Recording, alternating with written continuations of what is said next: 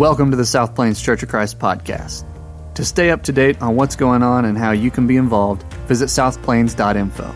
I pray that this message reveals God's truth and love to you today. Let's dive in.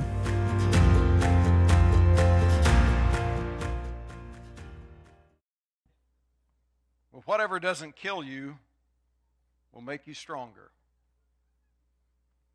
No, Kelly Clarkson didn't come up with that. Some quote it from Nietzsche back in 1888.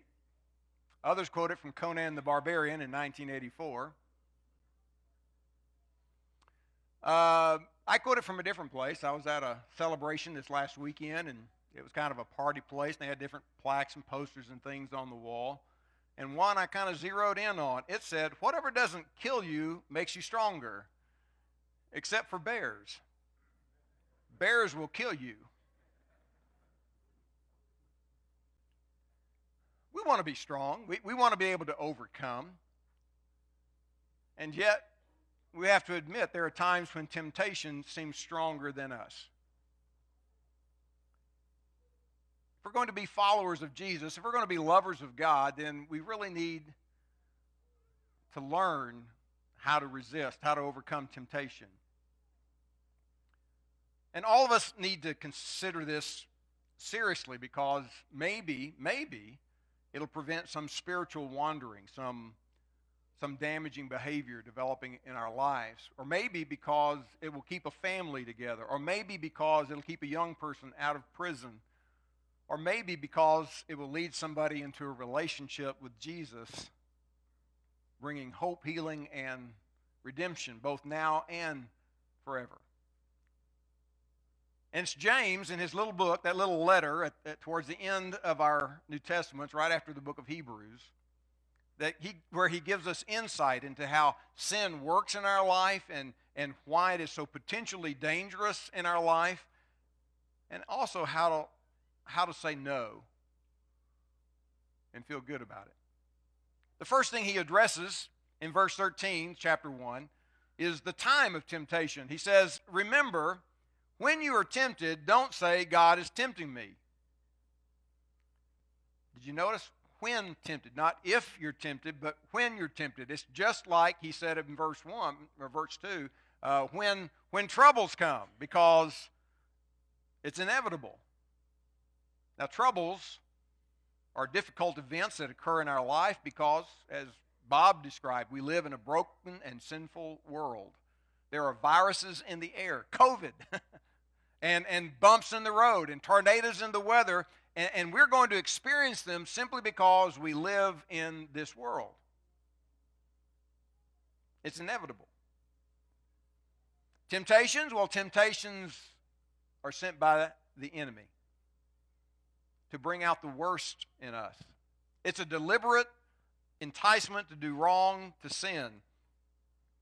Our enemy's desire is that we don't follow Jesus, that we don't love God,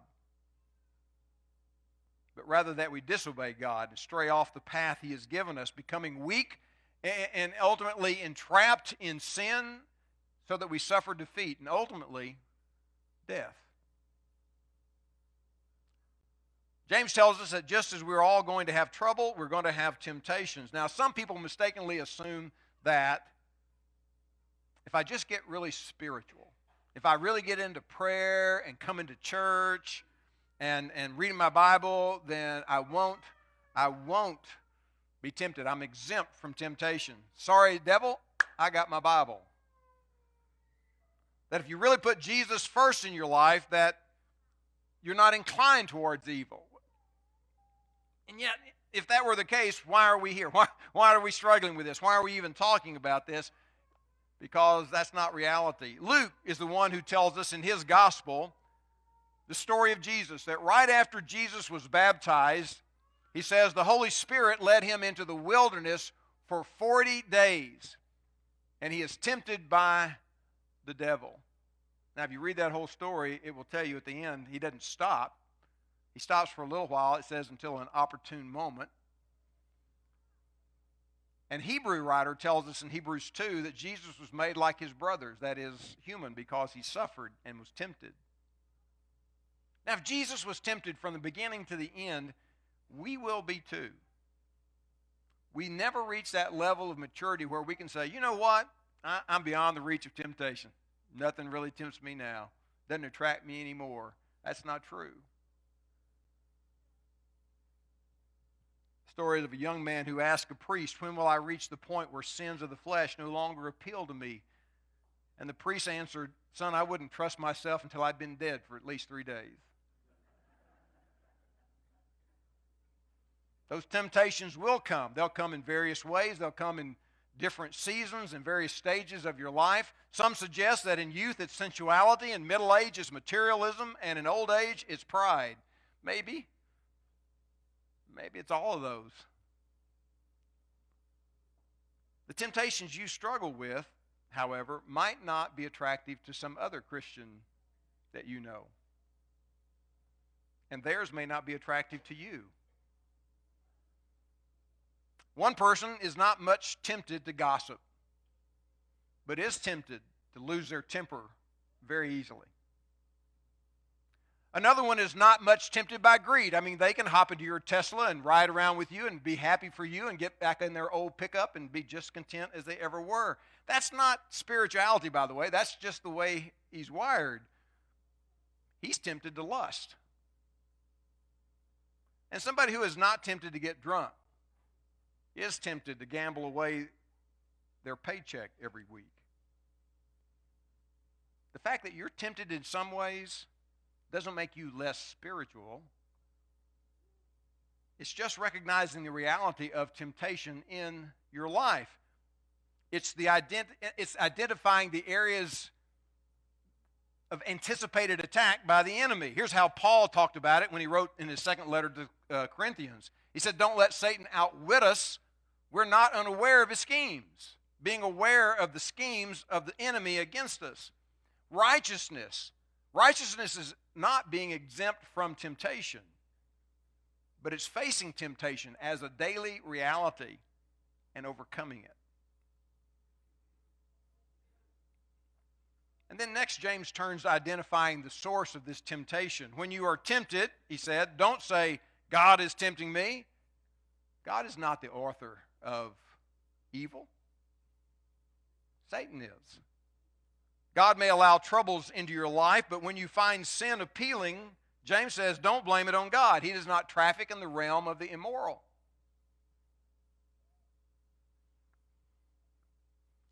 Preacher announced to the congregation one Sunday that he was going on a diet.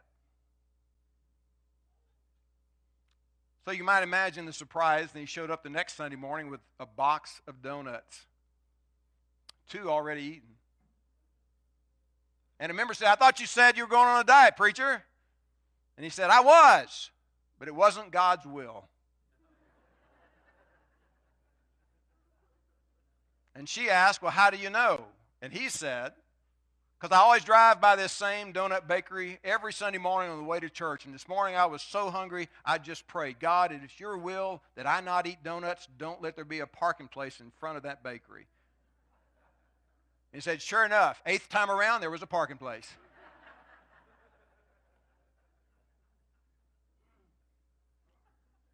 Now, the truth is, right, we laugh at that because we always try to blame somebody else for our sins, even God. Remember, God asked Adam, why have you eaten from that tree in the garden that I told you not to eat from? And he said, it was the woman you gave me. It's your fault. It's your fault, God, that I'm having this affair. I mean, I met this woman and the chemistry was just right. I mean, it's the way God made us. It's your fault, God, that I'm lazy after all. I'm have a phlegmatic temperament, and it's just the way I'm inclined. God, you made me this way. God is never tempted to do wrong, and he never tempts anyone else. He's not directly or indirectly or remotely associated with our sin. The real problem is found, he says in verse 14, our own desire. That's where the problem is. And our own desires, which entice us and drag us away. These desires give birth to sinful actions. And when sin is allowed to grow, it gives birth to death. We choose which desire to follow and which to resist. One leads to life, and the other leads to death. That's not a new message. That was a message way back in the law of Moses. Which do you choose?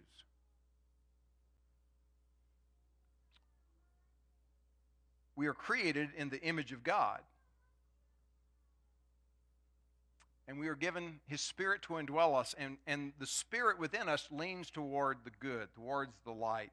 But we're also human. We're fleshly, which seems to be inclined towards the evil, towards the darkness.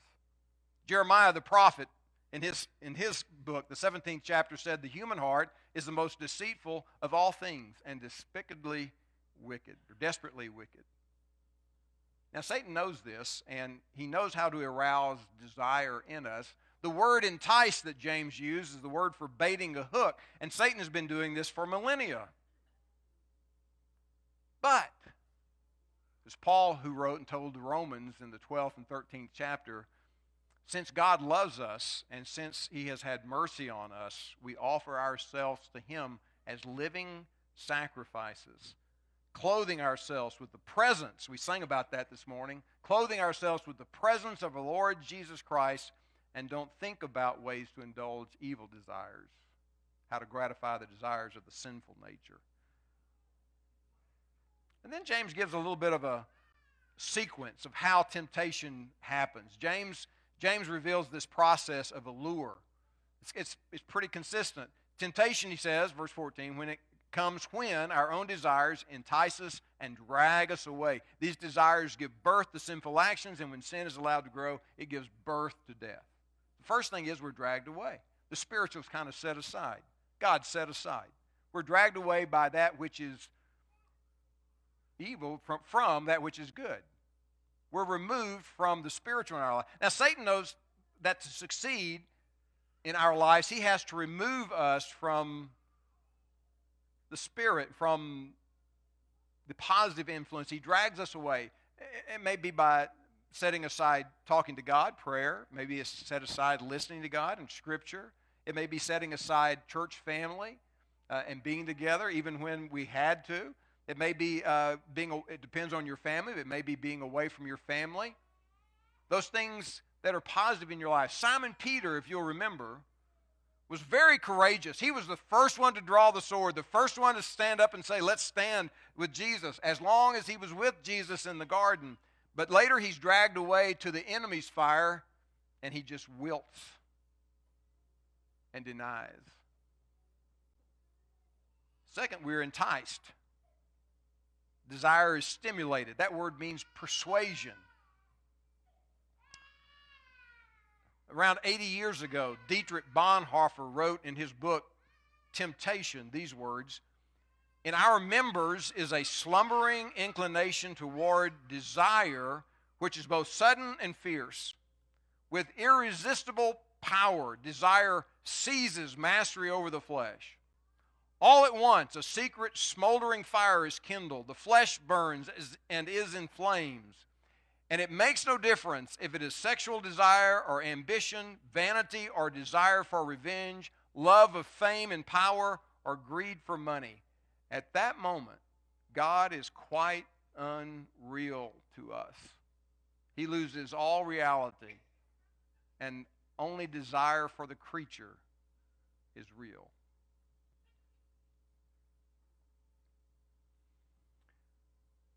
Now notice he doesn't say you quit believing in God. Notice he doesn't say you quit thinking that Scripture is God-breathed. He just says at that moment, God is unreal to us. It is in that little statement. We like to make fun of it. We like to toss it around and use it in other comical ways.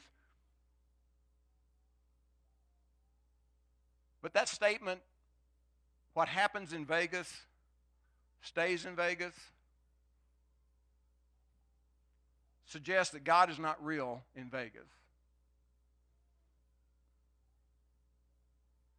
You can set him aside when you're there. Now you can say, that's not what they're talking about. I would argue with it. I think that's exactly what they're talking about. And that's exactly what Bonhoeffer was writing about 80 years ago. At the moment that this takes over, God is quite unreal to us. We set God aside. And the third thing that happens is sin is committed. These desires give birth to sinful actions. The desire is conceived, it's mulled over in the mind, and then in action, a behavior we know that's contrary, doesn't align with God's will. Max Lucado wrote in his book, Come Home, these words: Satan aims his dart at your weakest point and bullseye. You lose your temper, you lust, you fall, you take a drag, you buy a drink, you kiss the woman, you follow the crowd, you rationalize, you say yes, you sign your name, you forget, he says, who you are. And I would suggest you forget who God is and you deny your master. The spiritual is removed and desire is stimulated and sin is committed. And then he says a habit is formed, verse 15. And when sin is allowed to grow full grown, it gives birth to death. Always. Sin always gives birth to death. Some kind of death. Sometimes it's little death. Sometimes it's ultimate death. And I don't know what the percentages of us in this room are. I'd say it's probably at least 50% of us who've had some kind of test at some time for cancer. Sin is not benign. Sin is malignant. It is a cancerous tumor. It is something left untouched, grows and consumes you, and ultimately leads to death. And this plot is universal. You see it everywhere. All sin is always potentially fatal. It gives birth to death. Paul told the Galatians, don't be deceived. What you harvest is what you plant. The pain of the harvest always exceeds the pleasure of the planting. God wants to give good gifts. Satan doesn't give any gift. He lets you experience pleasure now, but you'll pay later. It's no gift. And so finally, James speaks to overcoming this temptation. The tendency is to give things to do. Read Scripture, spend time in prayer, gather with Christian friends, all good things. But when passion rises up in your life, more than likely you're not going to think about some arbitrary formula. So let me give you something simple to hold on to. Be smart. Be smart. James says in verse 16, don't be misled. Don't be misled, dear brothers and sisters. Don't be misled. Be smart. Don't be led down the wrong path. Stop and think about how dumb this is to let Satan suck you in. Don't let your desires dictate your behavior. Think smart. When sin is revealed, most people respond, how could I have been so stupid? Jesus said it this way: everybody who hears these words of mine and puts them into practice is like a wise man. But everybody who hears them and doesn't put them into practice is like a foolish man. And so I imagine this morning while we're sitting here in this room, there are some of you who are flirting with sin. And if you stop and think about it, you realize it is so stupid to jeopardize my life, to jeopardize my family, to jeopardize my relationship with the living God. You may think you're clever and smart enough to know enough, but I would suggest you're tiptoeing on cobwebs. The ancient sage wrote it this way in Proverbs: if you are wise, your wisdom will reward you. If you're a mocker, you alone will suffer. So be smart. It's smart to maintain communication with the giver of all good gifts. Whatever is good and perfect is a gift coming down to us from God our Father. It's smart to be in partnership with somebody who's dependable, isn't it? God our Father, who created all the lights in the heaven, He never changes or casts shifting shadows. It's smart to be loyal to the one who gives you life. God our Father, who chose to give us birth by giving us His word of truth. And we, out of all creation, became His prized possession, the first fruits of His creation. God loves you. God sent His Son to die for you, to deal with sin for you, and send us His Holy Spirit to empower us to overcome. And God wants us to rise up and be demonstrations of what God can do when we rely upon Him, when we're smart and we listen to Him, when we're smart and we talk with Him and we follow His Spirit and His direction. And so you can choose to believe Satan and the lie, or you can choose through the power of God's Spirit to believe God and receive His life.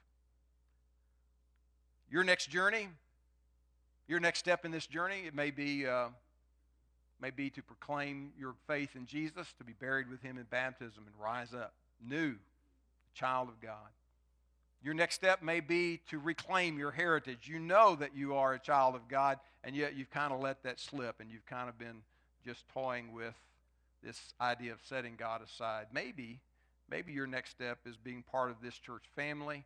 I don't know what that is, but we would love to pray with you and talk with you about that, and we will be here when we're through. But we're going to close our time together this morning, praising God, from whom all blessings flow.